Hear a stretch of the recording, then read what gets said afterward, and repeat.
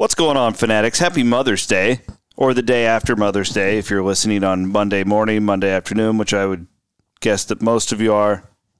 It is the Sunday night quarantine podcast here in the home office in gorgeous Bondurant, Iowa. My name is Chris Williams. I am joined, as always, by Brent Bloom. Hey, Bloomer. How we doing? Do you want an honest opinion? Yeah, always. It's the quarantine podcast. Didn't have a great week.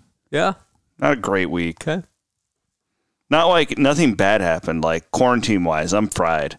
Like, I just want to, I want to get on a plane and, go to Florida for a week. Just start over? Yeah, I'm done. Yeah. I think people are... I'm done. Yeah. But I know that I can't be done. Right. So but I'm okay. Everybody's healthy, and I have no reason to complain, and I'm not trying to. But you said, how are you? I appreciate the honesty. Yeah. How are you? All right. I wish it was warmer this weekend. I think that's kind of takes a damper out of it, but, hopefully everyone had a great Mother's Day. Yeah. Hopefully you did. What'd you guys end up doing? We got some delivery. We got some... Ooh. There's a local restaurant. I'll give them a shout out because it was good service. Yeah. Montana Mike's. Oh, you guys like that? Well, we got them for Easter Sunday. Again, I don't cook, and I didn't want my wife to cook today. And they had good service. Wrote us a thank you card, which I think is an underappreciated gesture in all consumer behavior. But so we got them again, and could get a nice little meal. Hung out with the kids, called it a day. I just bought a cow tonight. I've got one, that is. I've got a cow that we purchased through my in-laws that we need to go grab at some point. Is it processed and stuff? Yeah, through a local butcher up in Northwest Iowa, which we bought prior to. Oh, that's good timing. So it was actually and the butcher shops back home. Normally you can get it processed in like a week, and I was talking to my old man, or as my mom or somebody told me yesterday that the guy in Clarinda is out till July. Wow. They're just probably getting hammered right now. Yeah. Business is good in that world. I'm sure. Yeah. Business is good there. But anyways, that's what's going on. We like to do this here on the pod, tell you what we're sipping on tonight. I've got my, this is fancy schmancy stuff. The Nikka coffee grain. It's a Japanese whiskey. Now, I already had a glass while I was prepping for this. Is there caffeine in it? No, it's not real coffee. Okay. That's confusing. I thought the same thing. I don't know. It's a Japanese thing. I have no idea. Bruno told me to get it, so I got it. All right. This is the nicest bottle of whiskey I have. This is like a $70 bottle. It looks nice. You were drinking one of my all-time favorites. And it's not cheap, but it's inexpensive. This is a blended Canadian whiskey called Pendleton. Now, this is their premium kind. It's called Midnight. It's ultra smooth. These blended Canadian whiskeys are just crazy smooth. Yeah, it's good. It's a really good one. It's got a little hint of brandy in there. It's a good Sunday night sipper. The whiskey you're drinking is actually stored in brandy barrels. Well, there you go. So that's what you're tasting right there. You go. But that's really good stuff. So there you go. That's what we are sipping on. This has become kind of a fun part of the podcast because then you have guys tweeting at you. Last week it started up this whole deal, and give a shout out to the Iowa State alums who own the Mississippi River Distilling Company. Okay. They listened to the podcast and were commenting on it last week. Cool. And they make the Cody Road bourbon, so I'm gonna have to. I wanted to pick up a bottle, sample some of that. I haven't been to a store or anything since then, so big time. Yeah. So shout out to one of the guys who owns it. Used to be Cy in the '90s. How about that? So where's that? Where would that be? Dubuque. Okay. Or on the river. That would make sense with the Mississippi River tie-in. Yeah, there you go. But anyways, so here's what I wanted to accomplish today. There's really not a ton of hard news as far as the sports stuff. Now, we could do a lot of the COVID stuff. Jamie Pollard made some comments Bob Bowlesby made some comments this week. Bob Bowlesby made some comments this week. Iowa State is set to open campus limited on June 1. June 1, but that means athletes and all that stuff can kind of start trickling in. Yep. And doing their thing. Should note, there was also the first case of COVID with anybody associated with Iowa State happened this week. Now, they haven't been on campus, from what I understand, for a long period of time, but first known Iowa State connection. Is it like public?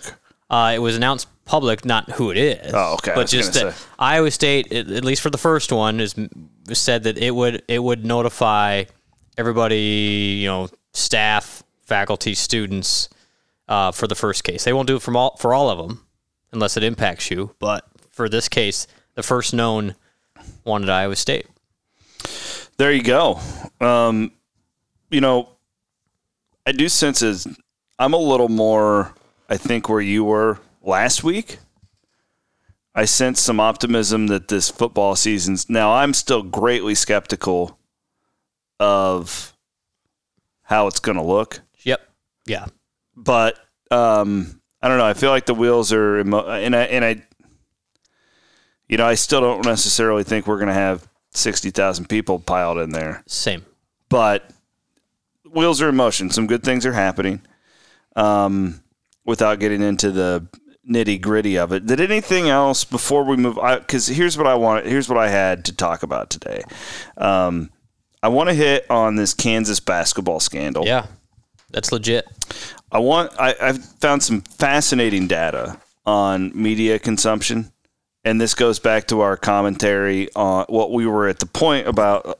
I don't know, 5-6 weeks ago, we were guessing about the Netflixes of the world. Yeah. Well, we have some data. We have data now, and I think it's really good to go over that. We'll talk a little bit of Jalen Coleman-Lands, a little bit of an update there, but not much. You kind of been ahead of the curve. Yep. And then we'll do some fan questions at the end. That's what I've got. But other than that, though, Pollard talked to Travis Hines. I talked to Jamie earlier this week. I didn't write anything from it because I'm still... You got like this masterpiece of a column that you're still working on, right? But it keeps, you got at some point you just got to publish because it's going to keep changing. I think it's coming out tomorrow. All right.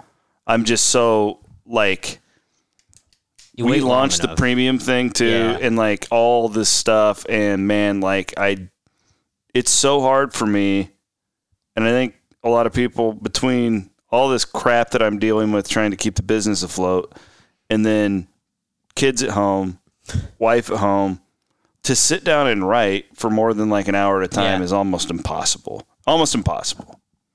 I hear you. So I'm just going to publish it tomorrow. That's what I'm thinking. So that'll come out tomorrow. But yeah, the Pollard stuff with Hines, I will say this, Pollard's tone seems drastically different than when he appeared on that Zoom call with all of us about a month ago. And it should, a lot has developed since then. Yeah. At the time, I thought Jamie came off very much like a leader in college athletics with the pay cut stuff, like all that stuff. He was ahead of the curve on a lot.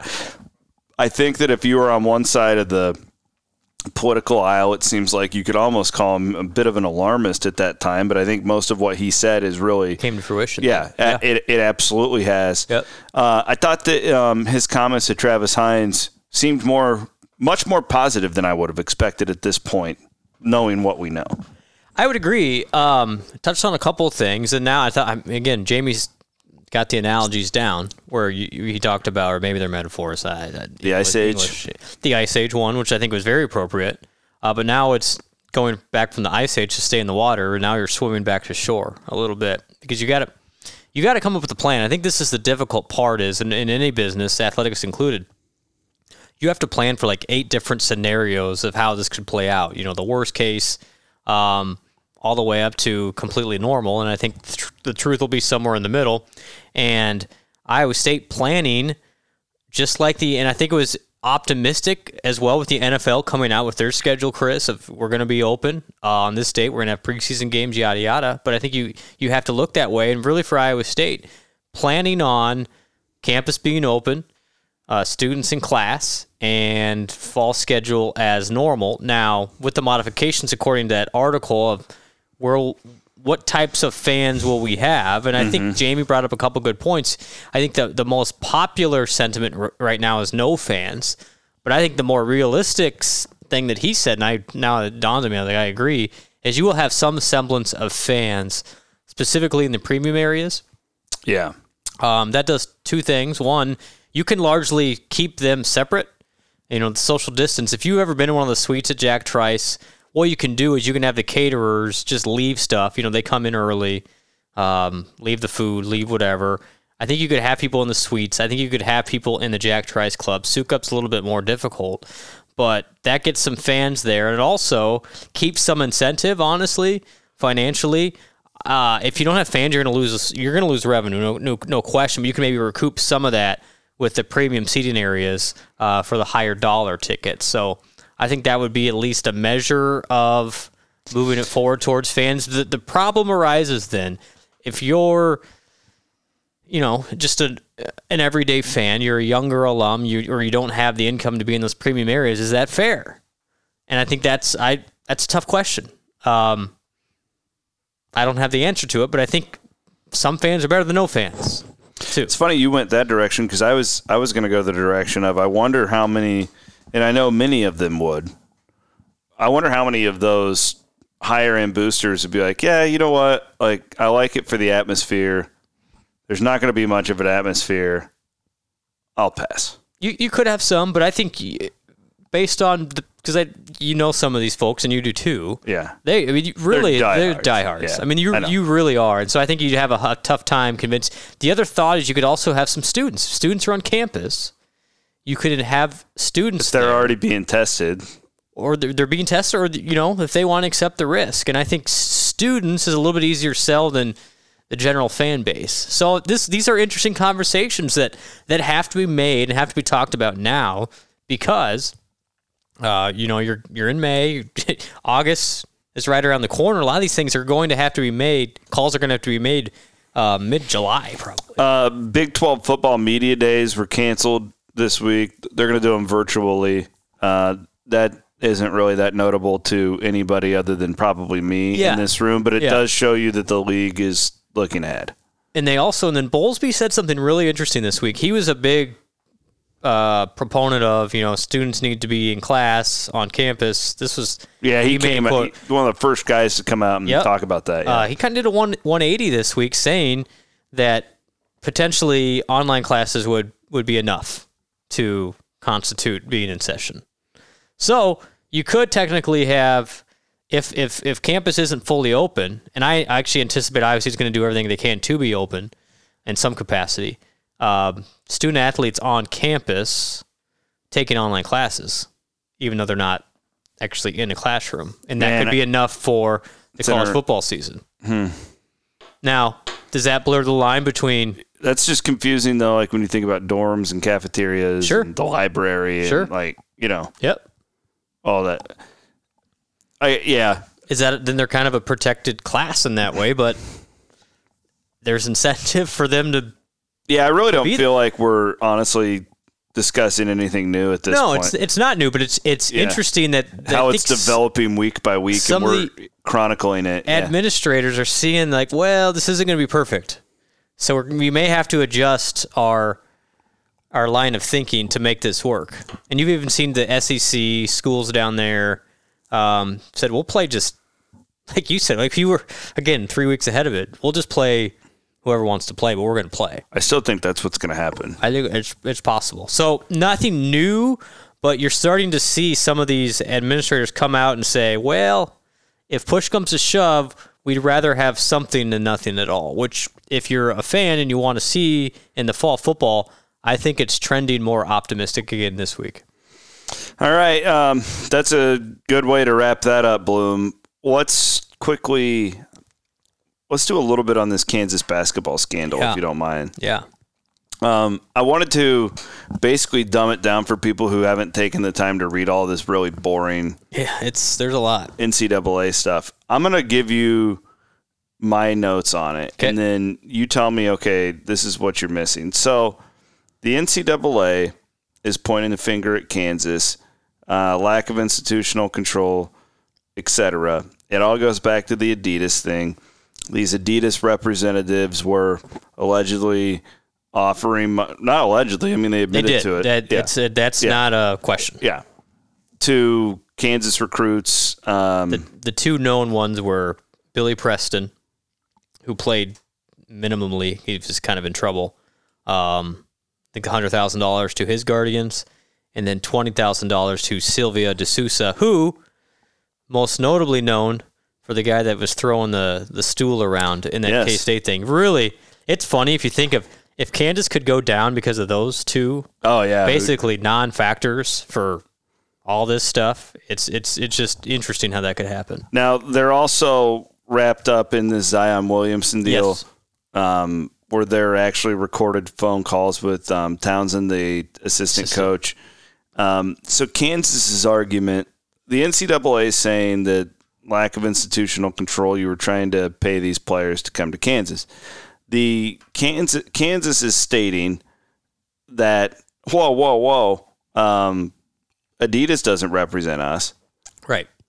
Adidas isn't a booster. Right. Like they're a totally different entity who was serving themselves on this, and they didn't represent us. So how are we getting wrapped up into all this? Yeah. Now, contrary to that, I would point to some of these quotes that Coach Townsend had on this cell phone call that seemed like he was very willing to comply with the Williamson family's request to have some money in their pocket and lodging in Lawrence and all these things. He didn't necessarily shoot it down.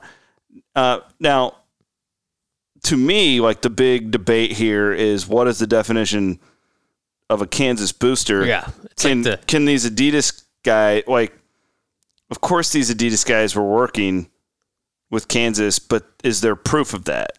Because a lot of this trial, if you go back to this trial, a lot came out that these Adidas guys were trying to keep things from schools. I just have a hard time believing they were trying to keep things from Kansas, like their school. Like that's their flagship program. Right. And then on top of this, the gumption by Kansas. Oh, and while this is going down, like they know this investigation is happening, and then they re-up with Adidas for $196 million. Yeah. Which is like, and then they get the notice of allegations last September, and then they have the Midnight Madness. With Snoop Dogg.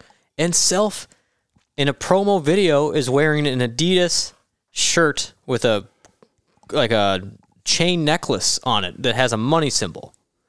It's just like, and it's actually in the NCAA thing they wrote this past week that they noticed that if that was a little bit disrespectful to the investigators. So let me ask you this though, and I'm still learning in defense of Kansas here. Okay. Just let me make this point, and then we'll dissect it to see if it's valid enough. This is the one thing I can't get out of my mind. If we determine that Adidas was acting, as Kansas. Yeah, as Kansas. Sure. Right? Sure. So what's the difference between that and, say, Adidas' rival, Nike, when they host dozens of these AAU basketball tournaments every summer, and they're giving away free gear to all of these prospects? How is that not acting upon, the hundreds of Nike schools out there? It's tough. I don't know. Where's the difference? Where's that Is line? it because we had the cell phone conversations? There's the texts with Bill, with Self, and I'm just saying, guy. I totally think Kansas was in the wrong here. Like, you can't convince me that shady stuff wasn't happening. But I think that this is a bigger... It opens a larger can of worms. Yeah, I think take a step back here, and I know a lot of Iowa State fans are going to listen to this and want Kansas to get nailed. Take a step back, though, and does some random Nike employee who gives ex-recruit, a bunch of shoes and stuff, that guy doesn't represent Iowa State either. Now, it's not an apples-to-apples conversation. I'm making Kansas's argument, trying to make it for you guys so you can understand what they're trying to say. I think it's a bunch of hogwash, but that's what they're saying. Yeah, and they, if they blur the line enough, maybe they can get away with it. I think they are flat out in denial mode. Like they are like, nope. From their chancellor. Yeah, all the way like top down. Yeah. So this is going down with a heavy-handed fight. And so they're in this. I don't know the entire process, but there's one more step where it's now the infractions committee, so they get to decide. Okay, what is these allegations? Do they have merit, and what would the infractions be? And then I think Kansas can appeal after that. So there's thought. Now COVID kind of got in the way that this may be known by the start of the basketball season. Well, it's certain they hope so. Yeah, but Kansas is going to fight it all the way because this is their reputation. Like they can't. At this point, you can't just say, "Oh yeah, you're probably right about this one or this allegation." So they have 5 level 1 allegations that the NCAA is throwing at them, and even if one of those is correct or it holds up, that could be a postseason ban, loss of scholarships, and Bill Self has been leveled in these accusations as well. He could get a show cause, which could suspend him for a season or maybe multiple. And if that's the case, the rumors have been out there for a while, C-Dub, you know this, that Self is just waiting to make the jump up to the NBA. Yeah. The Spurs thing was really hot about 2 years. Something about like their assistant GM or something like that. It's really there's a relationship between him and the management. Yeah. So we'll see, but here's what's working against Kansas right now is they have this new commission, this Rice Commission. It's going to get really extra tough on the sanctions that came out of that lawsuit. And I think Kansas is the first guinea pig. The issue is there's now, I think there's 12 other schools that have, in Power 5, that have in the process of getting allegations from the NCAA as well. So this is just one domino to fall out of this whole thing. I read today from, I think it was a Pat Forty piece, that up to 20% of the Power 5 schools are going to be involved in some capacity in allegations. In some schools that I had even forgotten about out of this thing. So Iowa State's not one of them. Yeah. But it's it's you said it's college basketball recruiting. It's a messy place. There's a lot of players that you don't even think about. Man, I just remember like the one that's so far away from now. I feel comfortable talking about it. I remember when Diallo was being recruited because Iowa State was a huge player in that one. Yep. And I had like 2 or 3 sources that were just constantly telling me like, don't even cover it. He's going to an Adidas school.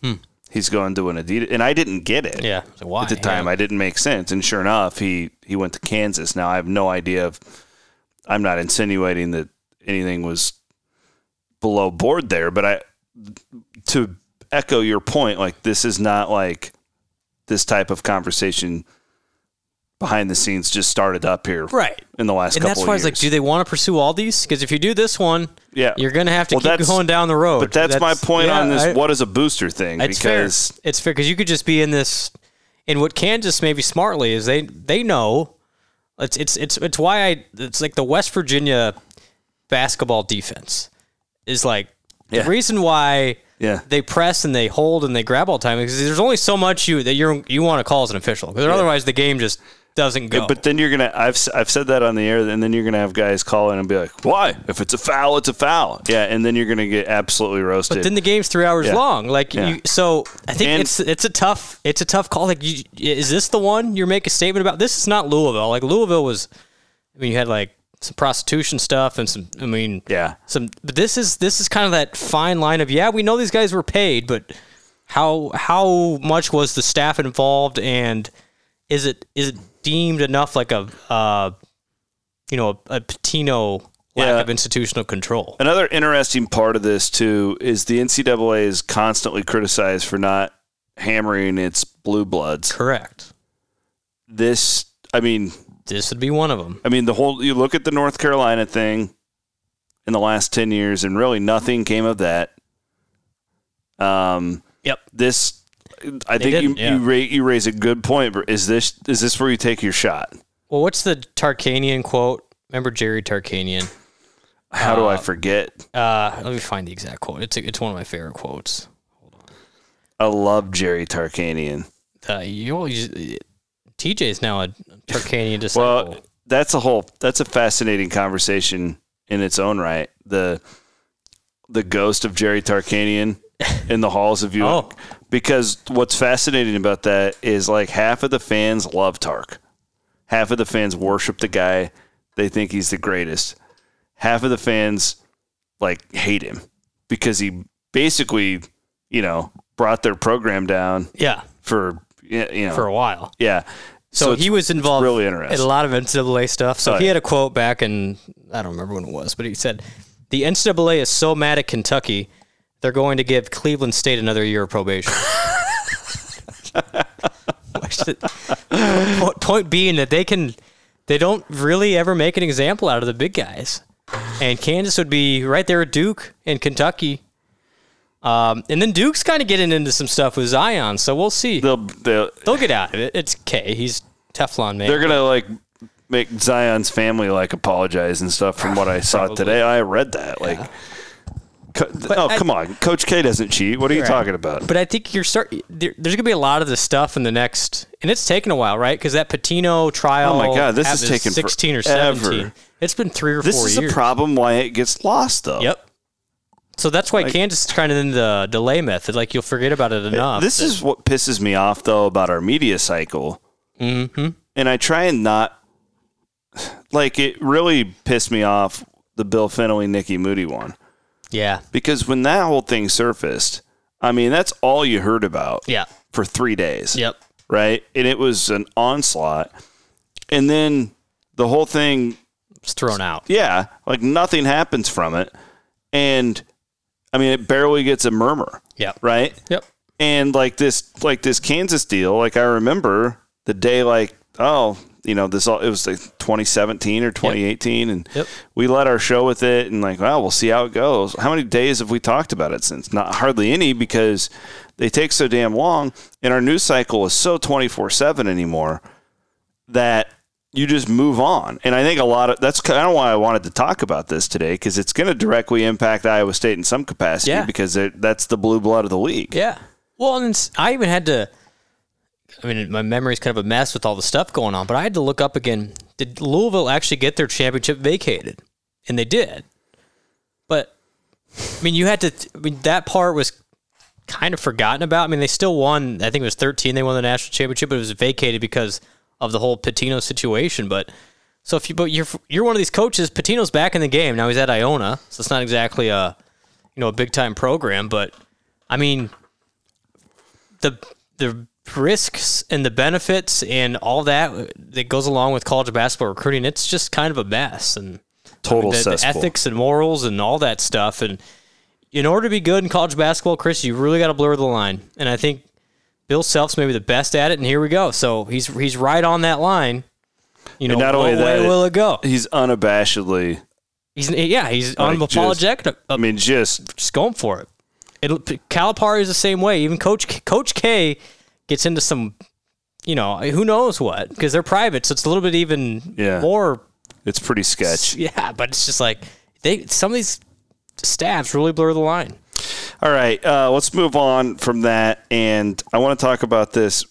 So it was when COVID really started, and you and me were, I think, really depressed one night, and we were a little tipsy or whatever, but it got into me bloviating about media contracts and stuff like that. It's my true passion. Your passion point. I love it. I can't wait.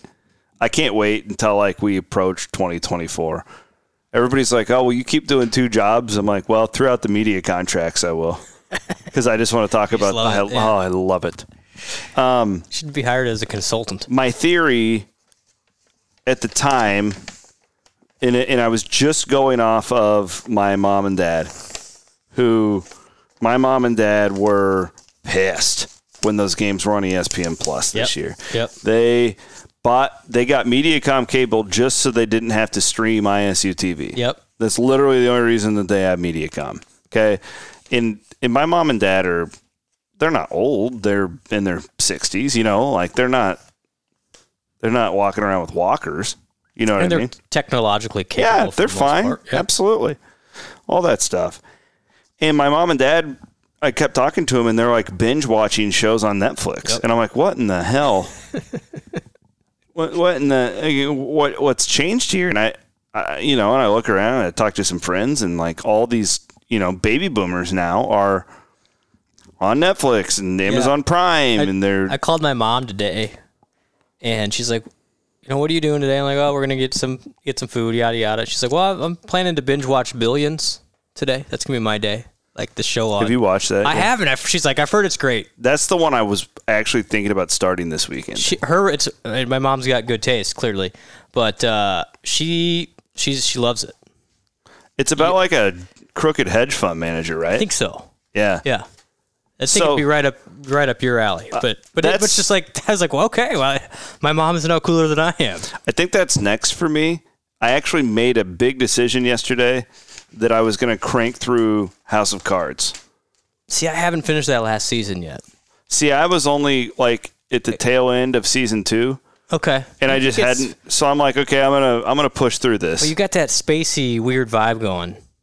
Yeah, when he becomes like a serial killer. No, not even that. But his yeah, I can separate. You can separate it. I can separate the two. Right. I mean, I'm not like directly putting money in his pocket by watching. That is true. That's how I look at it. Yeah. Anyways, so there's a website out there, and I want to make sure, it's called Visual Capitalist. Now, this is not for like the casual reader. Okay, this is for like the geeks. This is for guys like me. But they do really great research on like media and consumption. It's one of the journals that I skim their website about once a week. And they have a great piece out on how media consumption has changed in the age of COVID-19. Just in the last 8 weeks. Yes. And they went through and they basically surveyed like 4,000 random users between the ages of 16 and 64 in the United States and the UK about how they have changed their media consumption. Okay. So, as with any type of polling and survey, take it for what it's worth. But this is the only data that I've actually found on this since, other than watching stock prices for these. And I told you at the time, I said, watch Amazon. Like these things are going to, and they're all at all-time highs right now. Even when the market was tanking, like Netflix's subscriber numbers for Netflix. It's crazy. They added 15 million. It's wild. Last month alone. I mean, it's like their biggest month of growth ever. Yeah. Well, so they did every generation: Gen Z, Millennials, Generation X, and the Baby Boomers.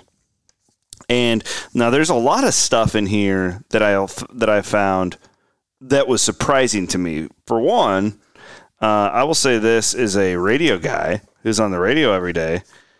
Seeing that as far as millennials go, which is 24 to 37, so we would just barely be considered millennials. According to them, 28% of millennials say that they're consistently listening to radio more now, which shocked me. Like I wouldn't have guessed that would increase, like something new that they're trying. My theory on radio is when you're commuting. Yeah. I think look, you're in a drive time show. Mm-hmm. There's a reason why you're a drive time show. It's because when people are in the car, I think radio's best in the car. Millennials and I'm gonna give you the numbers for millennials, Generation Z. Generation Z is 38 to 56 years old. Excuse me, that's Generation X. Yep. And then baby boomers are considered 57 to 64, okay? Who have started new habits watching television online and streaming. Yep. Millennials, 41% increase. Makes sense. Generation X, 38% increase. And baby boomers at 21% of them said that they had never done it before and they're doing it now. Wow. So, yeah. Does this tell us that, oh man, Netflix will be a great television partner in the future for the Big 12? Not what I'm saying. ESPN and Fox are absolutely always going to be players. What I'm saying, though, is that the competition doesn't seem nearly as risky as it used to. And this is going to continue to build. Totally agree. And then to pair with that, I'm trying to find the exact numbers, but the cable and satellite subscriptions are just tanking way faster than even they thought. And a lot of this stuff was even before COVID really hit. I mean, they're down 10, 15% in the last quarter. in subscriptions. So point being, why does that matter? Well, the Big Ten Network, and thus the Big Ten, has largely thrived off of subscription models in that if I'm Betty in Newark, New Jersey, and I have the Big Ten Network on my subscription, the Big Ten's still getting $1.75 from me regardless if I watch that or not. Now, you couple that with 40 million people, that's how you make a lot of money. Now, that's as those subscriptions dry up, that money dries up, and I think you're starting to see why did the Big 12 go to this digital model.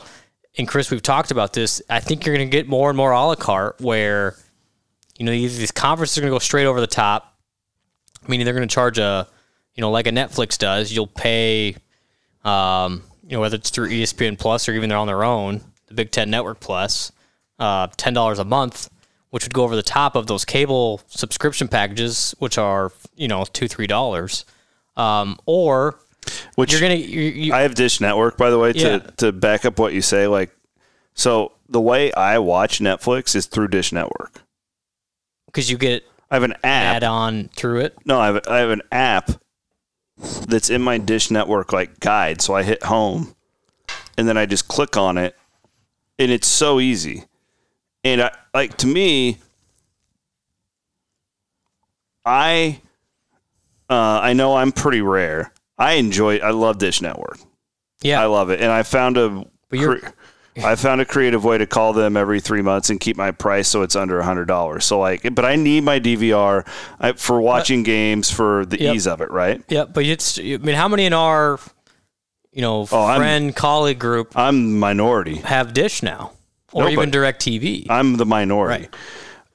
I think though there's just as much of a chance that a Dish Network and an AT&T can live in a world where they have smaller bundles where they can work with some of these. Yeah. You know what I mean? They'd have to go that route. But I absolutely, whatever. This is a whole different other debate. But how easy would it be for them to have an exclusive deal with ESPN Plus to have that app right there? And you know what I mean? I think that there's different ways. But I think regardless, this is good news for the Netflixes and the Amazons of the world. And this is exactly what we thought would happen. Yep. And they're getting into it.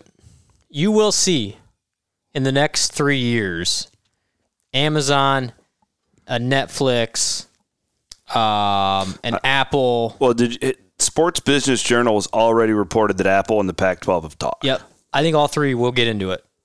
And even at a major level. You're not talking, we'll pick up a little subsection of Major League Soccer. They're going to start bidding on the big boy sports and soon. The thing too, they have more money than Disney. That's why. That's the thing. They have it. And they're going to reach a point where they need separators. Okay, we've reached this X number of people. What gets us that next? And truthfully, if they pick up, let's say the Netflix grabs the Big 12 rights, okay? It'll probably cost, I can throw out a number. Hopefully a lot. Hopefully a lot. But that's still pretty small potatoes in their grand scheme of things, Yeah. But it gets them a different subscriber. Well, kind of what you're doing, though, is to be a fly on the wall in their strategy sessions. And the reason I say that is and I honestly don't know, how big of competition does Netflix see Fox or Disney for that matter? I think Disney's a much bigger competitor to them. There's almost a point where you're so rich, let's say it's Amazon, where you're bidding on some things to keep it away from somebody else, the competition. Yep. Right. I think. Amazon is they're a monster, but they're also in this digital media world pretty strongly with So they have an app on the platform. Dish thing. Yeah. They've already got the video game on. You're gonna see them move into big boy sports here soon. I think this is their opening. I think that this was always inevitable, but I think COVID is going to move it at a faster pace. I completely agree. And so this is good news for college sports. No doubt. Really all sports, because Disney, aka ESPN, and Fox, they're gonna be hurting. because they're not getting those subscriber fees from Dish and cable that really ammoed them to keep amplifying these contracts. So this is good news for college sports. Now, people are going to have to get adapted to games digitally and the extra subscriber costs because Netflix has no incentive to not have people pay the $18 a month or whatever it is. Really good stuff. And I am referencing some of this so you can check out the column that I post and I'll have this linked in it. If you guys are into it. It's going to be Is this interesting to other people or is this just I know, but it's going to impact. I mean, it does. I bet everyone's changed their viewing habits quite a bit. And I think. How have yours changed? Well, because you've been a cord cutter for a long time. Yeah, but I mean. Like, are you reading more? Are you are you doing anything like different? Differently? I'm just watching more shows. I mean, Netflix has been invaluable to me. That's probably right now. I have YouTube TV as well, but outside of I'll flip on. I will watch. I'm probably one of the rare ones. I will watch every single news channel. Yeah. Just to get all sides of a story. No, I know I'm unique in that. I actually think it's fascinating. Yeah, same. Watch Hannity and watch Don Lemon. Like, right. You know, I mean, if you just look, or Maddow. Or Maddow. Yeah, I mean, I'd watch them all, on which I think it's the only way to get. Anyway, that's another topic. But that's really what I've been watching on YouTube. What's TV. fascinating too is they don't even cover the same things. It's like what makes their side look better, or the other side look worse. Fox has been all over. I mean, they've been on the Biden Obama stuff the last couple of days, which is like, all right, where they're not even really talking about COVID a whole lot. Yeah. I know, it's just interesting. But so I've been doing more shows. We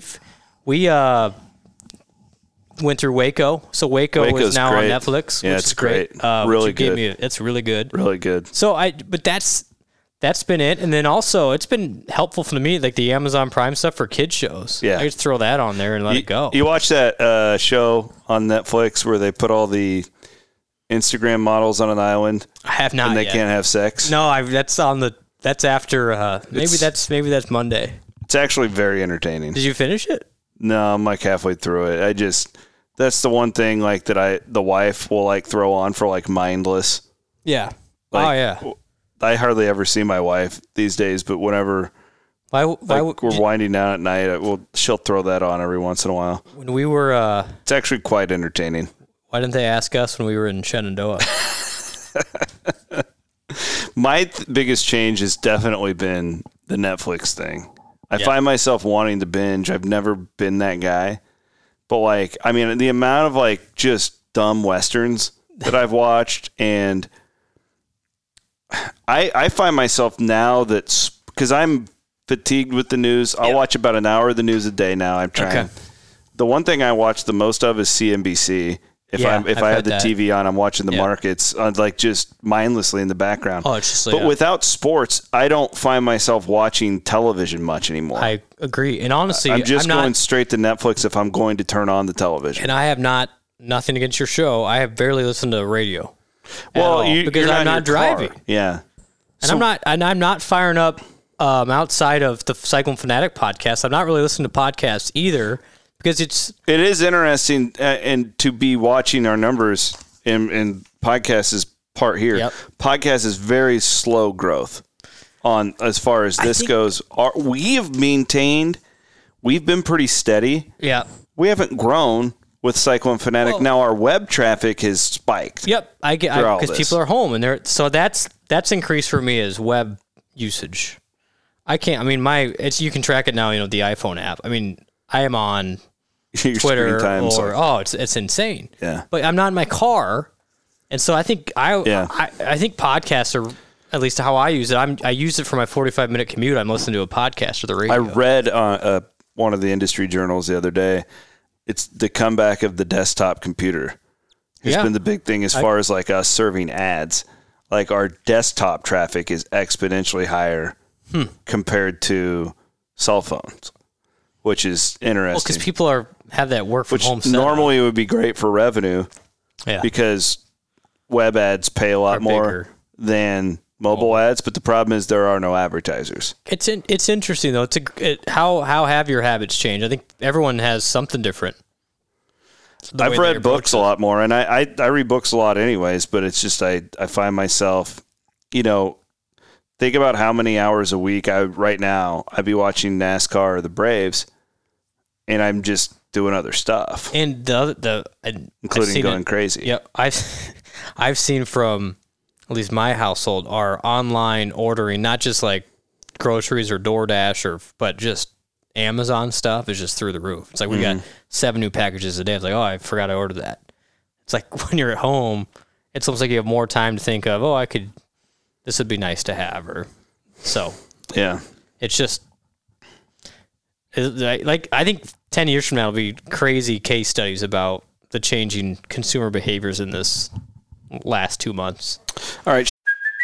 Hey, it's Kaylee Cuoco for Priceline. Ready to go to your happy place for a happy price? Well, why didn't you say so? Just download the Priceline app right now and save up to 60% on hotels. So whether it's Cousin Kevin's Kazoo Concert in Kansas City, go Kevin, or Becky's Bachelorette Bash in Bermuda, you never have to miss a trip ever again. So download the Priceline app today. Your savings are waiting. Go to your happy place for a happy price. Go to your happy price, Priceline. Should we take some fan questions here? Yeah. We had some good ones coming in, and that's at Chris M. Williams on Twitter is where I put it out. Now, real quick, I do want to promote for our premium subscribers, we got something new coming up on Thursday. So this is the folks who are Patreons at a $20 and up level. Okay. You're going to get something like this every single month, and basically we're going to do programs for these people. We're going to have little like Cyclone town halls, happy hours, whatever you want to call them. Awesome. Sage Rosenfels is going to be on. Oh, boy. Where people can ask Sage questions. He's not opinionated at all. Yeah, so we're going to do that. Niang's going to come on and do one at some point, and we're just going to do this once a month, and it's exclusively for those Patreons at that level. So you can still get in at that level. If you want to, go to CycloneFanatic.com and check out our Patreon. There's links all over the website, so you can do that, and we would love to have you. And, of course, before noon tomorrow will be this week's Insider Piece, where I give you the scoop, the dirt on everything I'm hearing behind the scenes of Iowa State athletics. All right. We'd like to involve our listeners. Do you have some on Coleman Lands real quick? You mentioned that. Oh, yeah. He narrowed down to a top 5, which is really interesting because there's no Texas Tech or Indiana. Yep, saw the same thing. People are, what happened? Well, try and tell you guys all the time, transfer recruiting in the spring is a fluid situation. From what I understand, I think both of those schools moved on because they had other pieces. Yeah. With that, a couple of other programs jumped up into the mix, Cal and Michigan, notably. And I think that could be a problem for Iowa State.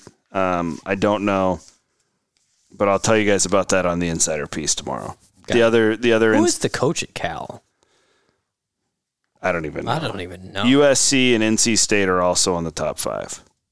Gotcha. I'll leave it at this. That's kind of random. I think if it comes down to a relationship, Iowa State's going to get the young man.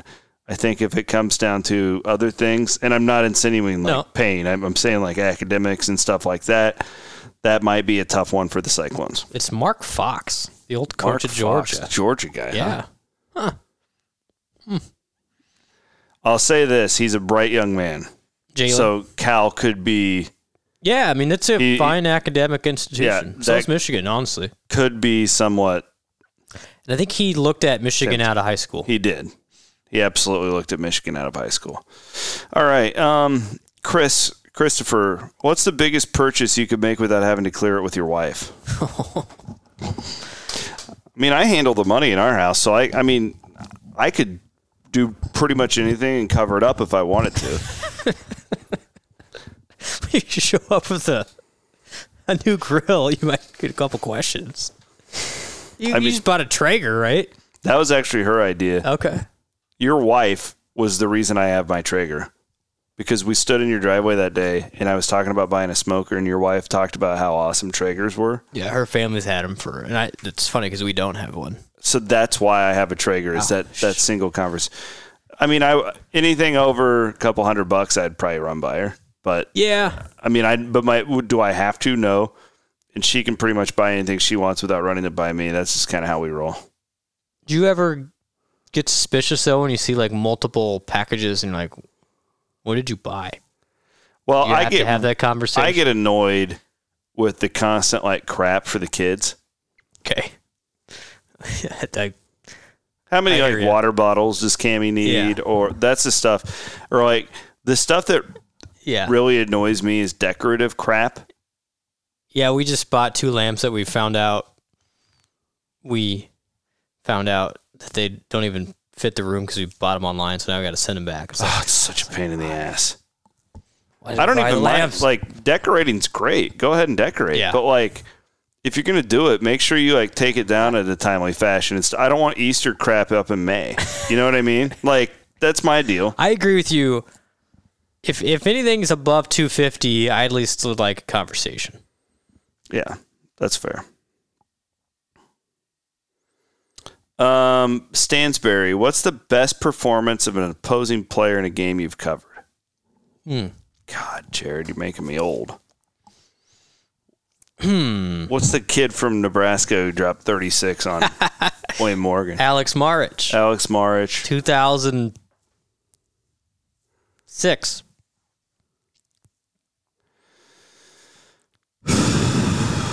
Well, I mean, okay. I could think of a lot of like blowouts, like Vince Young at Jack Trice Stadium. Yeah, but he was okay. He wasn't great, but you're right. But like those weren't games. You know what I mean? Yeah. Like Iowa State lost that game like 63-3 or whatever. Yeah. Or maybe that was Colt McCoy. I don't even remember. Colt McCoy. Oh, that was Colt McCoy. Yep. Yeah, excuse me. No, that was 07. Colt McCoy did that to Iowa State. For me, let's see, Iowa State-wise. This is a loaded one. This should be a summer series. Yeah. I'd like to do a little I'm going to research. cheat with a non-Iowa State one. I was working with the Magic and was in Staples Center for Game 1 of the 2009 NBA Finals. Oh, boy. And Kobe went for 40, which, man, he had 40 points, 8 rebounds, 8 assists. And it was just like a work of art. I mean, that guy, when he was on, made everything look so easy. I didn't appreciate it at the time because I realized, oh no, this series is not going to go well for my employer. But it was fun to watch. What about Shaky Smithson? I'd say that Utah game. That's got to be up there. He had to have what, like 350 all-purpose yards? I mean, that was good. He was crazy.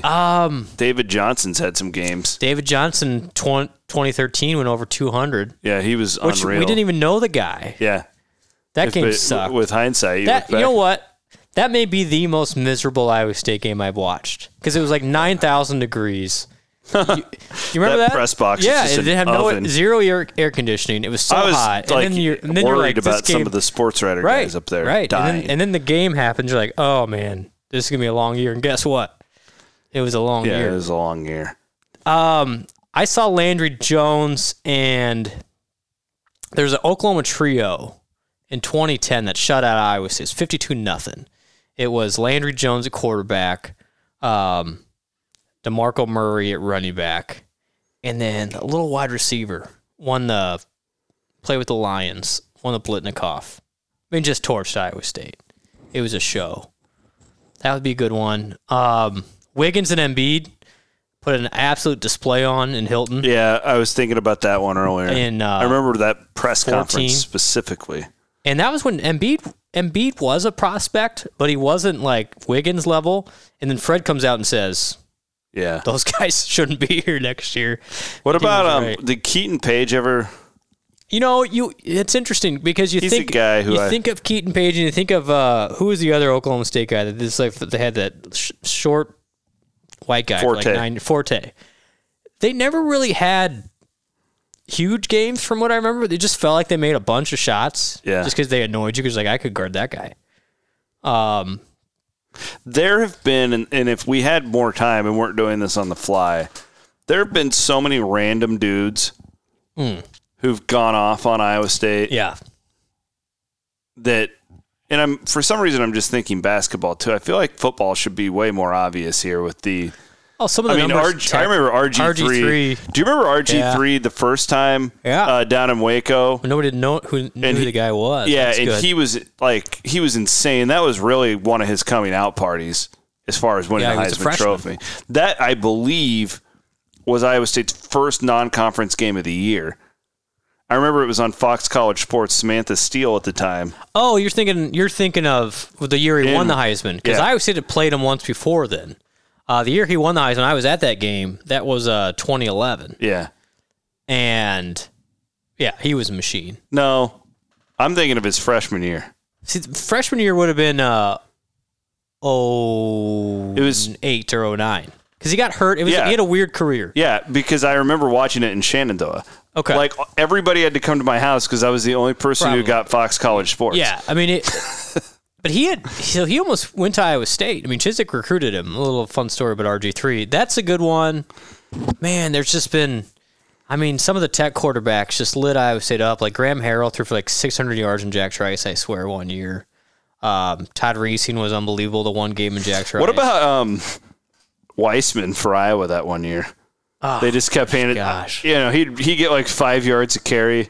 And Ferentz just kept handing him the ball. He wasn't going away. I will say, and it pains me to say this, I thought when I watched C.J. Beathard against Iowa State, Matt Campbell's first year, it was 42-3. Like, it wasn't even a combination. And he was throwing, just dime after dime. It was like, that guy's legit. Interestingly, I felt the same way about Nate Stanley. Yeah, and then Nate was really good. For whatever reason, the Iowa quarterbacks have had way too much luck. And then you see a Baker Mayfield who had good numbers in that 17 game, but not out of this world. So that's a really good question. So I'm going to stick with Kobe, and then I'll say that Embiid-Wiggins game up in Hilton was pretty good too. Yeah, that's good. I don't really want to commit, and I'm sorry. I threw some out there. I'm really. That's a great question that I would want a little bit more time on. Yeah, it's a good one. Yep. Because I think I could probably go into the women's basketball. Yeah. Like the Brittany Grinders, and who was the Paris? Courtney Paris. And Ashley. Jeez, they were good. They had a lot of. Yeah. They were really good back in the day. All right. All right. Next question. Who do we got here? Yeah, I'm going to only answer realistic questions here. God bless you, Michael, but he's asking me about building a roof over Jack Trice Stadium. It's my running joke that Sukup just build a grain bin over the top. Our friend's there, but then somebody reminded me, well, it's probably not best for electricity. Good point. Why? Because they would have to heat the place and stuff? No, with lightning. I don't know. Sukups are Oh, I get what you said. Yeah, I get what you're saying right there. Interesting take, though. He said act like cost isn't a thing. I asked guys for, mature questions tonight, That's okay, Simon. In a perfect world, it'd be great to put a roof over. It's like a retractable. Wouldn't have to worry about the turf. Right. And then when it gets... But they like the turf. But yeah. That's a whole deal. Justin wants to know, hey, Chris, what happened in that podcast that you refused to release? I still haven't heard it. I'm not. Do you have it recorded somewhere? I'm not telling you. Okay. Because then somebody's going to try and find it, and I'm not going to tell you. Okay. All I'll say is this. Those are all good friends of mine, and I don't want to put anybody's job at risk. All right. Cheers to that. And let's be honest, recording a podcast for mass consumption at the Dingus Lounge at 2:00 in the morning is not a good idea. It was bound to not go well. It's not a good idea. Ryan, if you had to eat pizza, Mexican food, or barbecue the rest of your life, what do you go with? Oh, man. Well, I like pizza the most. I love pizza. Yeah, but pizza get really repetitive. You can't jazz that up. Mexican food, I'd just be constantly living with diarrhea. because that's just my style. That's a lot of knowledge I didn't need. Yeah, but you tried taking a laxative for a year. I'm going to go with barbecue's pretty versatile. Yeah, I would do barbecue because I could have barbecue. I could make it into like nachos, I could do pizza. You could do pork. You could do chicken. You could do beef. I think barbecue's got versatility. I'm with you. But I don't know. I'm gonna sneak in if I need a reliable meal. C-Dub, I'm getting Mexican food. You and your wife love all Mexican the time. food. All the time. I like it. I just I think I'm gonna maybe it's because I could use some chips and queso and a margarita right now. And always. So you guys Ashley and I would more like go to like Hoo Ha or, like a hibachi grill. You'd rather do that? We just love the Asian type foods. Okay, see, we're getting margaritas and chips and queso. Brian, assume football season carries off without a hitch. The most exciting part of the team you want to see in the most anticipated game of the schedule. Well, I mean, you can't call the offensive line the most exciting part of the team, but I think it's the most interesting part of the team. Yeah. As far as that goes, this is so boring. I love the D-line. I want to watch that D-line. And then, I mean, guys, it's Brock Purdy. Right. Don't overthink this. I was going to say, you have... Don't overthink it. The best Heisman candidate since Seneca. You have potentially a first round, second round draft pick for the first time in a long time. What was it, 1973? George Amundsen. And Brock Purdy is fun to watch regardless. So, I mean, that's the easy answer. Most anticipated game, going to be honest. Doesn't pain me to say this. The game in Iowa City. Got to have it. I would agree. To me, that's the most interesting game on the schedule. Just because Campbell still hasn't beat them. Correct. It's like the one thing left. If you get that, I mean, you're staring down the barrel of a 5-0 start. Yep. Because you got South Dakota at Iowa, UNLV at home, Texas Tech at home, and at Kansas. And I know it's not a conference game. And you'd rather, if you give me a choice, do you want to, win the Big 12 or you don't have Iowa? to. It's like, of course. But that individually, that game means a lot. Especially where it's at on the schedule. That's the thing. If that game was on November 21st, I wouldn't say that. Yes. That game, I think, is the difference between 4-1 and a 5-0 start. Because they're both be in the top 20, right? Pretty confident in that. Yeah. Huge potential non-conference matchup that can really springboard you forward. Yeah, we agree. And I'm tired of losing those guys. Number 2, I mean, I think that October 10th at Oklahoma State, super interesting. Yep. They're going to have some hype around them. It's the same ones. I mean, the best stretch on the schedule is October 10th through the 29th. Actually, I can throw November. Well, really, Brent. October, November get pretty tough. October 10th on. Mm-hmm. At Oklahoma State, Oklahoma, Kansas State, at TCU, Baylor at home, at Texas, West Virginia at home. So that's a really you got to make some hay in September. Yes, they got to go 4-0 in September. Yes, I think. Yep. You don't have to. Yeah, but I mean, right. You want to be in that big time conversation? Boys. Yeah, let's win. Let's go 4-0, please. Eric, aliens, real or super real? That seems to be a biased question towards the... Dude, I'm telling you guys, this next to me. Skinwalker Ranch deal on History, watch it. Okay. You're folks, this is not an act. Chris legitimately believes in aliens. We've had conversations far beyond the one glass of whiskey we've had. And Chris is a believer. It's not an act. And I've never seen one, but I'm also not arrogant enough to think that we are alone. But what? You tell me the millions of people who have claims in like the videos and stuff. Everybody's full of crap. Everybody is. You're the only smart person, Brent. There's no deep state keeping this from the people. Okay, so you disagree with the Dr. Greer from Unacknowledged. Yes. I don't know who he is. I disagree with him. You watched it. Yeah, I did. I remember that. You're fine.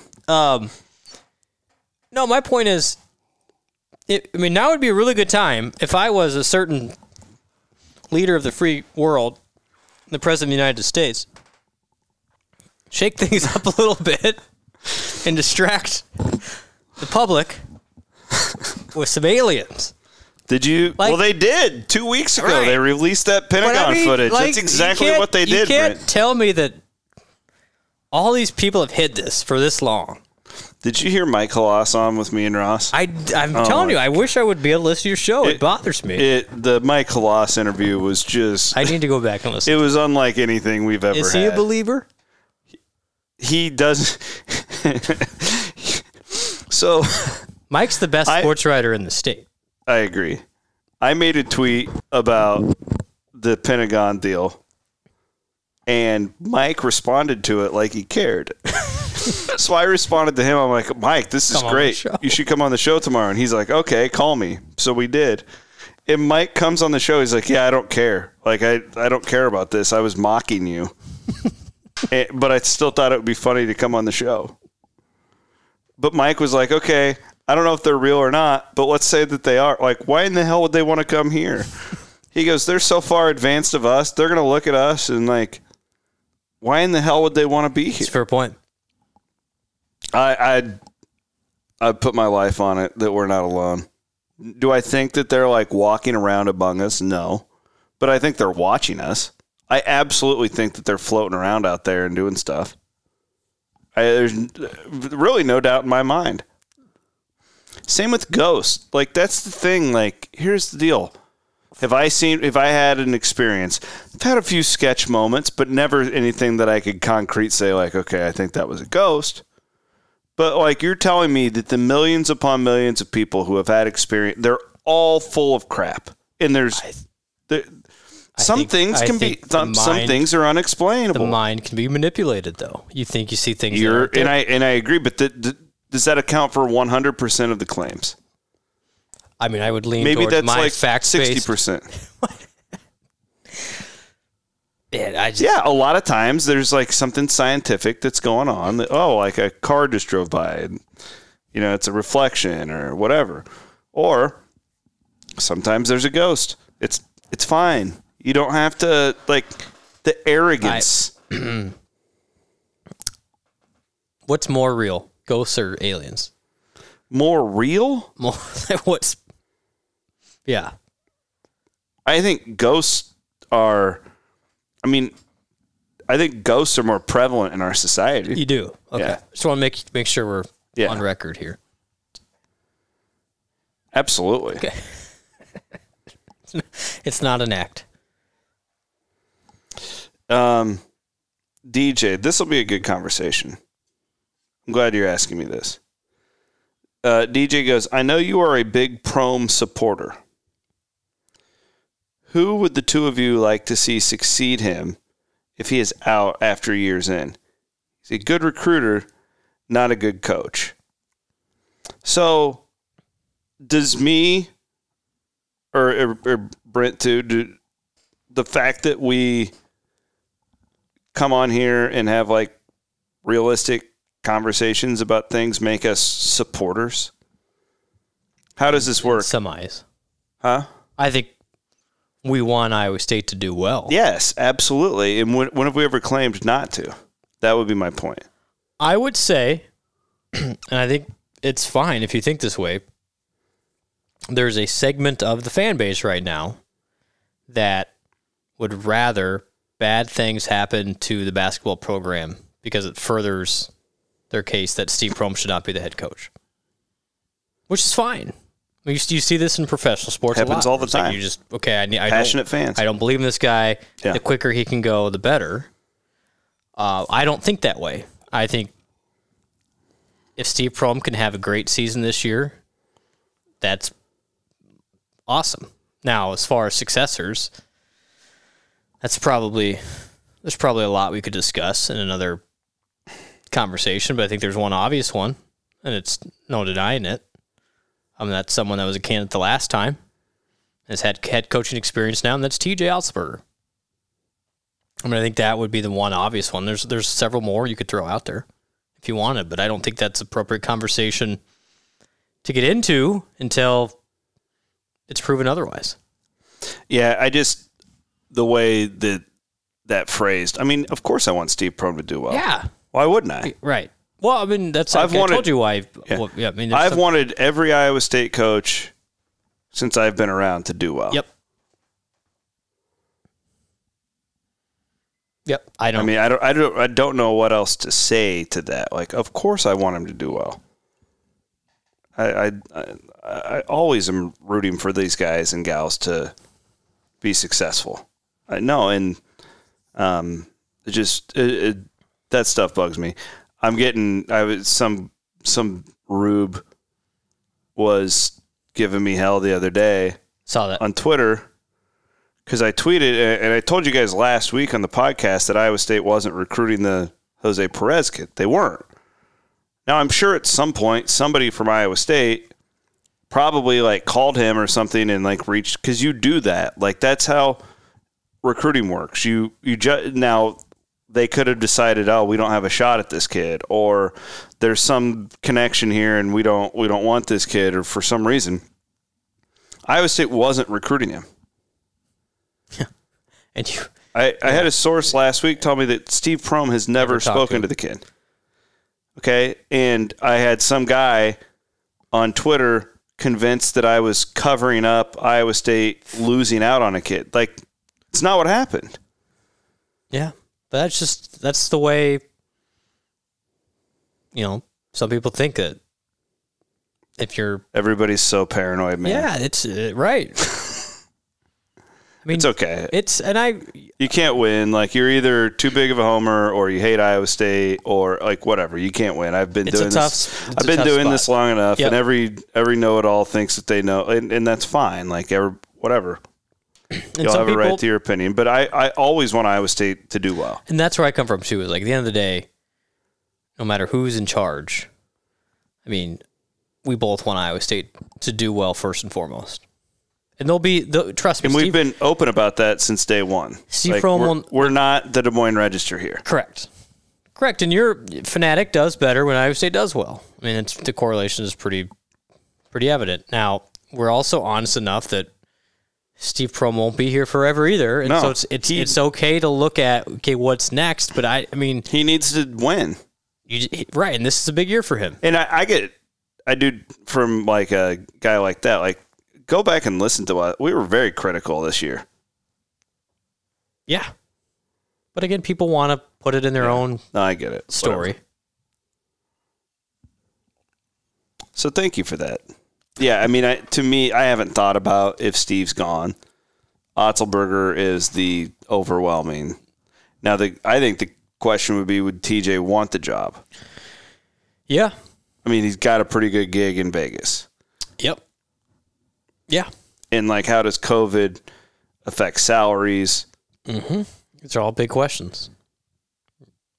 But that's tough. That gig in Vegas, I was down there. There's a lot of advantages. That's a sweet gig. Yep. His office, you're overlooking the Strip. Well, and again, we've talked about it before. Do you want to be a middle team in a big conference, like a big name conference, or do you want to be the big dog in a smaller conference? Where can you have sustained success? In a smaller or a program that has long-term been successful. Right. You've got the NBA Summer League there. You've got all this stuff. You're a name. And you're still a name. Plus, you're still you don't have Kansas and some of the big dogs that you have to play twice a year. Although I will say that league has gotten really good. It is better. Oh, I'm not saying that, but it's no Big 12. Correct. So and I don't know what the pay situation is for UNLV, but it's not like it's a smaller mid-major compared to Iowa State. It's not Murray State. They do like charters for all their games and stuff. So it's a fair point. I think it's something you look at. Mark Few. It's a good example. Okay. Yeah. Gonzaga started as a mid-tier, mid-major, built itself into. Now you're not leaving Gonzaga even for any of the Blue Bloods. Mark Few's not leaving. Mm-hmm. He's already built that into. They've made multiple Final Fours. He's there. UNLV's still a level below that for sure. But, I mean, I think you could make the case that if you win for a couple years at UNLV, you could be more in that Gonzaga territory than you are a Wyoming. Yeah, I hope Steve and that staff can turn the corner. Agreed. That would be the best case scenario. I think that's it. I saw one from your buddy Ryan Hillary. Oh, am I missing some? Yeah, I saw one from Hillary. Why do on Twitter some of the responses show up and some of them get buried? I don't know. This happens to me. I'm on TweetDeck though, so maybe it's a TweetDeck thing. I got a couple from. Okay, read them. All right. Unless you got to get going. Well, no, I'm good. Jay Jordan asked a really loaded question. Oh wow, Jay's involved. Okay, but I don't think we can go there without. Maybe it's a summer series. Just go ahead and read it, and right. we can decide. Right. The pandemic is, again, Jay's a lawyer. The pandemic is bringing to focus the employment status and duties owed to collegiate athletes. What is your position, and how do you see it playing out? Compensation for college athletes. Man, this would be a road that we may not end until the quarantine is over. You know what I've been telling people on this? I feel like this is one of those things that I see both sides. I really do. I probably lean more on the side of the student athlete, but I'm not 100% there. I'm not even close. And I feel like this is one of those ones where I'm just not smart enough for. Yeah. There's smarter people who have better opinions on this than I do. I honestly believe I'm a big free market guy. I almost think you let it dictate it. I mean this sincerely. I think student athletes and the media that cover said student athletes greatly overvalue their potential market. Now, I say that there's billion-dollar TV contracts. I understand that. Should the college athletes get a piece of that? I mean, that's really difficult. But I think this name, image, and likeness legislation is a great first step to understand really, are these student athletes valuable because they're them?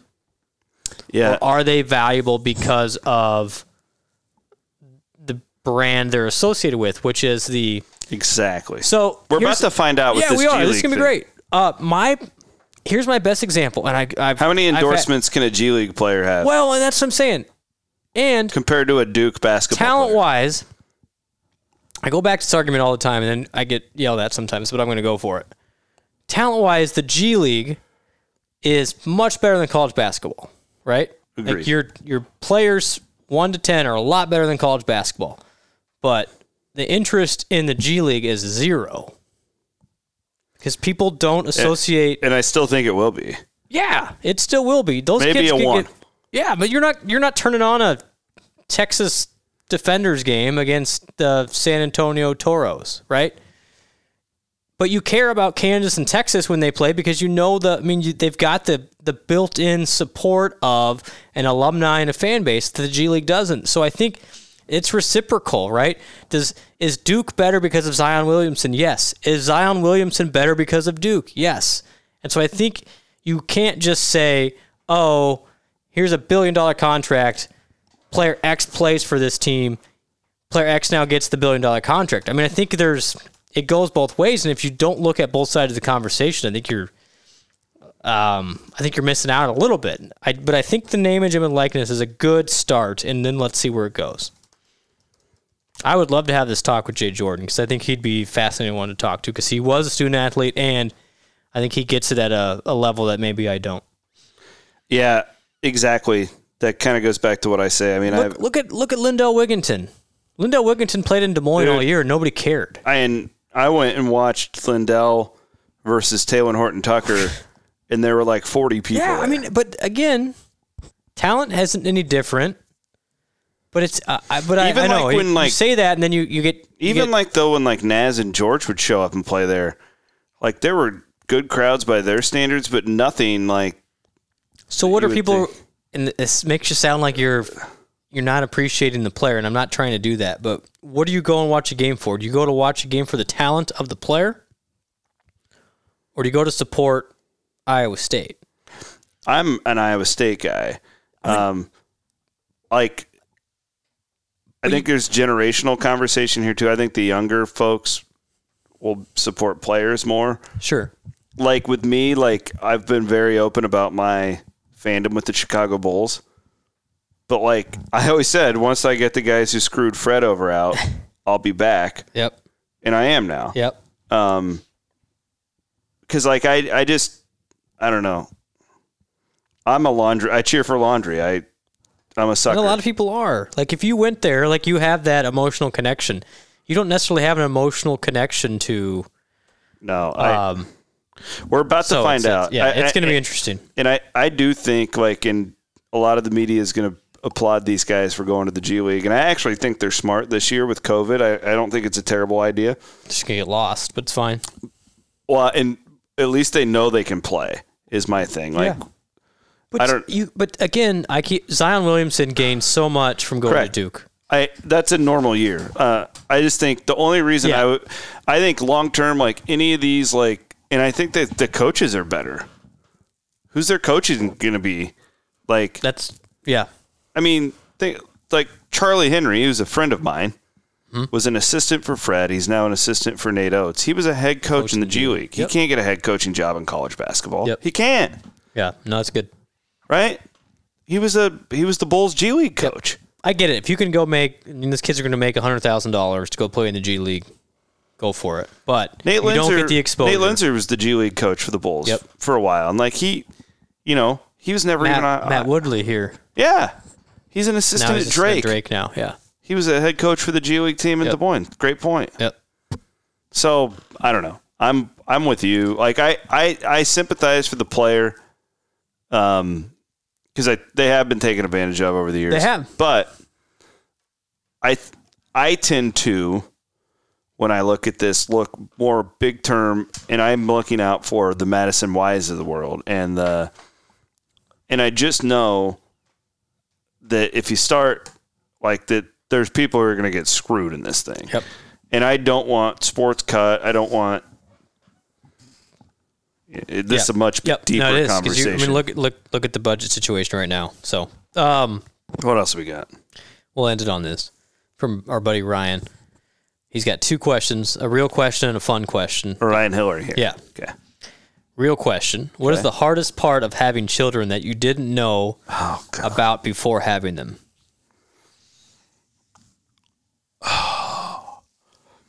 That I didn't know. I didn't know the true feeling of like sheer exhaustion. Like where I always thought like in the past, like I'm tired. You're tired, right. Like, but when you go weeks and months at a time where you 3, don't 4 ever or 5 hours of sleep. And you never sleep longer than like an hour and a half. Yeah. And I've had bad experience. Cameron was You've had rougher than most. Yeah. That to me has been the hardest part. Like it doesn't help that I work so much, but to me, like that, nobody could have ever described that to me. Yeah, and mine's similar, a little bit different. I will say the lack of free time. Yeah, they suck the life. Just to travel, to do.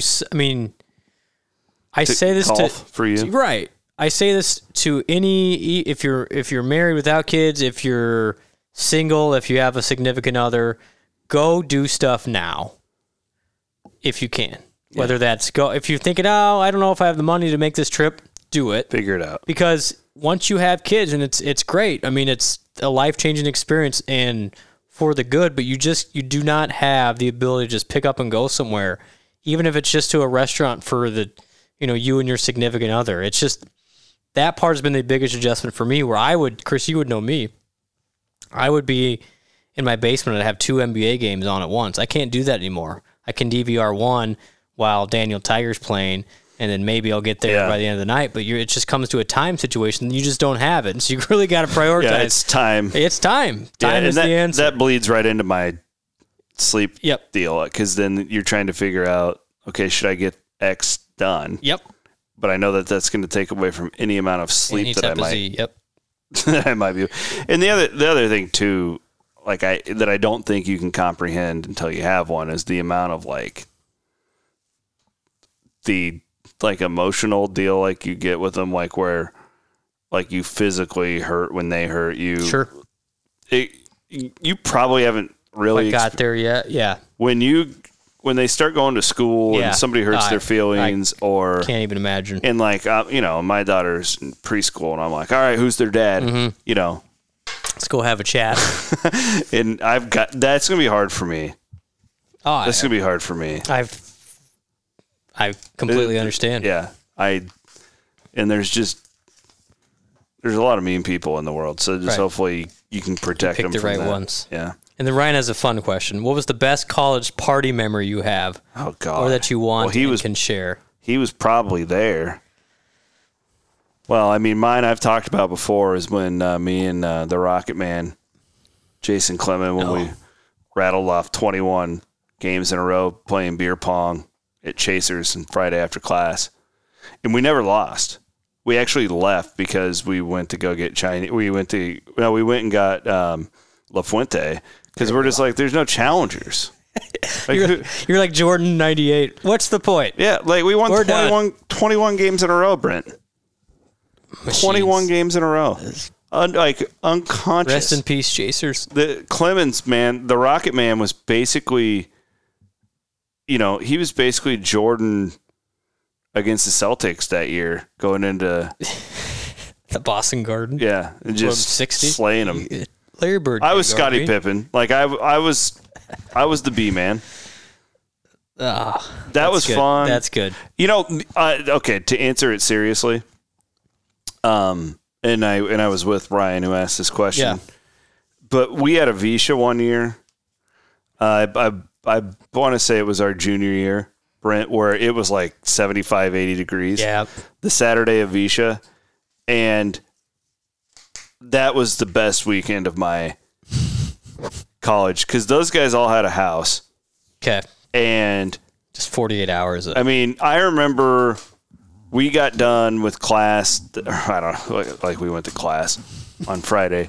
But I remember Carper and I went to the cake shop. Yep. And Carper and I bought like 3 cases of... we usually drink Busch Light, but we're like, hey, it's Visha, we're going to live a little. We got Keystones. And we're like, hey, we're just going Stones all weekend, man. And we had to go get more on Saturday afternoon. We just were. This weekend. Yeah. And it wasn't even blackout, but it was fun because everybody could be outside. You're playing all these yard games. Yeah. You're doing all this. Chris Cagle at a concert. Yeah. And that, to me, that weekend was the most fun weekend I ever had in college. And I'm sure Ryan and the guys over there at the house on Lynn will remember all of that because we had a blast. So I'm going to go a different direction. And I think part of the fun of college is some of the random trips you make that you don't know are going to turn out to be eventful, but they are. So I went with a different Ryan and Tim. Oh, I know where you're going here. This is great. To the game in Lincoln, Nebraska in 2005. So enough time has passed. I can tell this. We were working for the student radio station, which was KURE, which was in the Friley. But they didn't do too many road games, but they let us get a road game to go cover Iowa State and Nebraska. And so this was a big game. So Iowa State was in the top 25. Nebraska was really good. Zach Taylor, the quarterback. That was just a head coach at horribly painful game. Yeah, it was a horrible. The game was kind of secondary for me. So we get in Friday to Lincoln. We got a hotel. Go out. We were all of age. End up at a bar. And then Tim, whose last name will remain nameless, meets a gal at the bar. Wasn't she some sort of like she a principal? She worked for a local school district, apparently. She was like a superintendent. Yeah, so Tim meets her at this bar, and then we lose Tim. Ryan and I lose Tim. Ryan and I kind of bop around some house parties and fraternities and sororities in the middle of Nebraska. Meanwhile, we have a game to call the next day. Which I believe was an 11 a.m. kick. I think, it was like 11 or 2. I was at that game. And so, but that is not top of mind at the moment. Tim and Ryan aren't really broadcasters. They're just there because they get the free trip. So anyway, we have a good time. We end up at a fraternity or sorority for a while. And anyway, we get back to the hotel about 2 a.m. And we try and use our key card. And it doesn't work. We go to the front desk, and we're, as Dan McCarney would say, we're half in the bag. and she's like, well, there's 2 people that already went in there, so we're gonna have to verify some ID to get in there. Ultimately, we found out Tim and his friend superintendent from the local school district were in the hotel, enjoying each other's company. We made some new friends, and then we called a game the next day. And it was one of the most heartbreaking games that I can remember. Yeah. But I remember it was a good memory. I have a couple of good 21st birthday years. Your 21st birthday. Yeah, that's a fun story. I mean, it wasn't crazy, but we had a blast. It's how we started becoming friends. Yep. Brent and I had never really talked before that, and we went out and had a good time. Yep. And then I'd suffice to say Brett McIntyre's 21st birthday was legendary. Channel 13's Brett McIntyre. I just remember... That's the fun part, is where some of these I remember folks ended up. From that night, it was you and me and Mac and Grant Wall. Yep. And we went to Welch Avenue Station, and this won't surprise many people listening. Of that group, I was by far the you were the wildest. Yeah. You and Grant were very you guys were really laid back. We're pretty similar. You just wanted to have a couple beers and go home. You guys were not. It was like a Wednesday night. Yeah, you guys were not into the whole binge drinking. And you guys went home early. I remember. I think so. I thought yep. And you're like, oh, we got class tomorrow. Yep. And I'm like, Mac, I go, no, you and me are closing this thing down. I ain't letting you out of here until 2. And yada, yada, yada. Oh, man. You guys had to come pick us up, and I just remember getting pictures later on. Good stuff. That's the great thing about the stories you remember even, that was 15 years ago. Good stuff. But Ryan, thanks for asking that. Ryan was involved in a couple of mine. A couple of good nights at Patty's. Ryan's an all-timer. Good stuff. All right. Well, that's an hour and a half. Man, these pods are going late. They just roll. Man. Well, Pete's talking about COVID. That's true. Go and check out if you're really bored the Chris Williams pod with Sipker. I enjoyed that. We did almost 2.5 hours. I don't know how you did it, but it was actually a very quick moving, pleasant 2.5 hours. Sipker's a character, man. Yeah. That's the truth. We had a hell of a time, though. We had a really good time with it. How did he really just pick up your guitar and start playing it? Yeah. That was, guy's got talent. He does. He also has an ego. So do you, Bloom. He officiated your wedding. He did. I can tell him that. All right, buddy. Thanks for coming by. We'll be back next week. Thanks for listening, everybody. We appreciate your questions. Have a great week. Stay safe out there.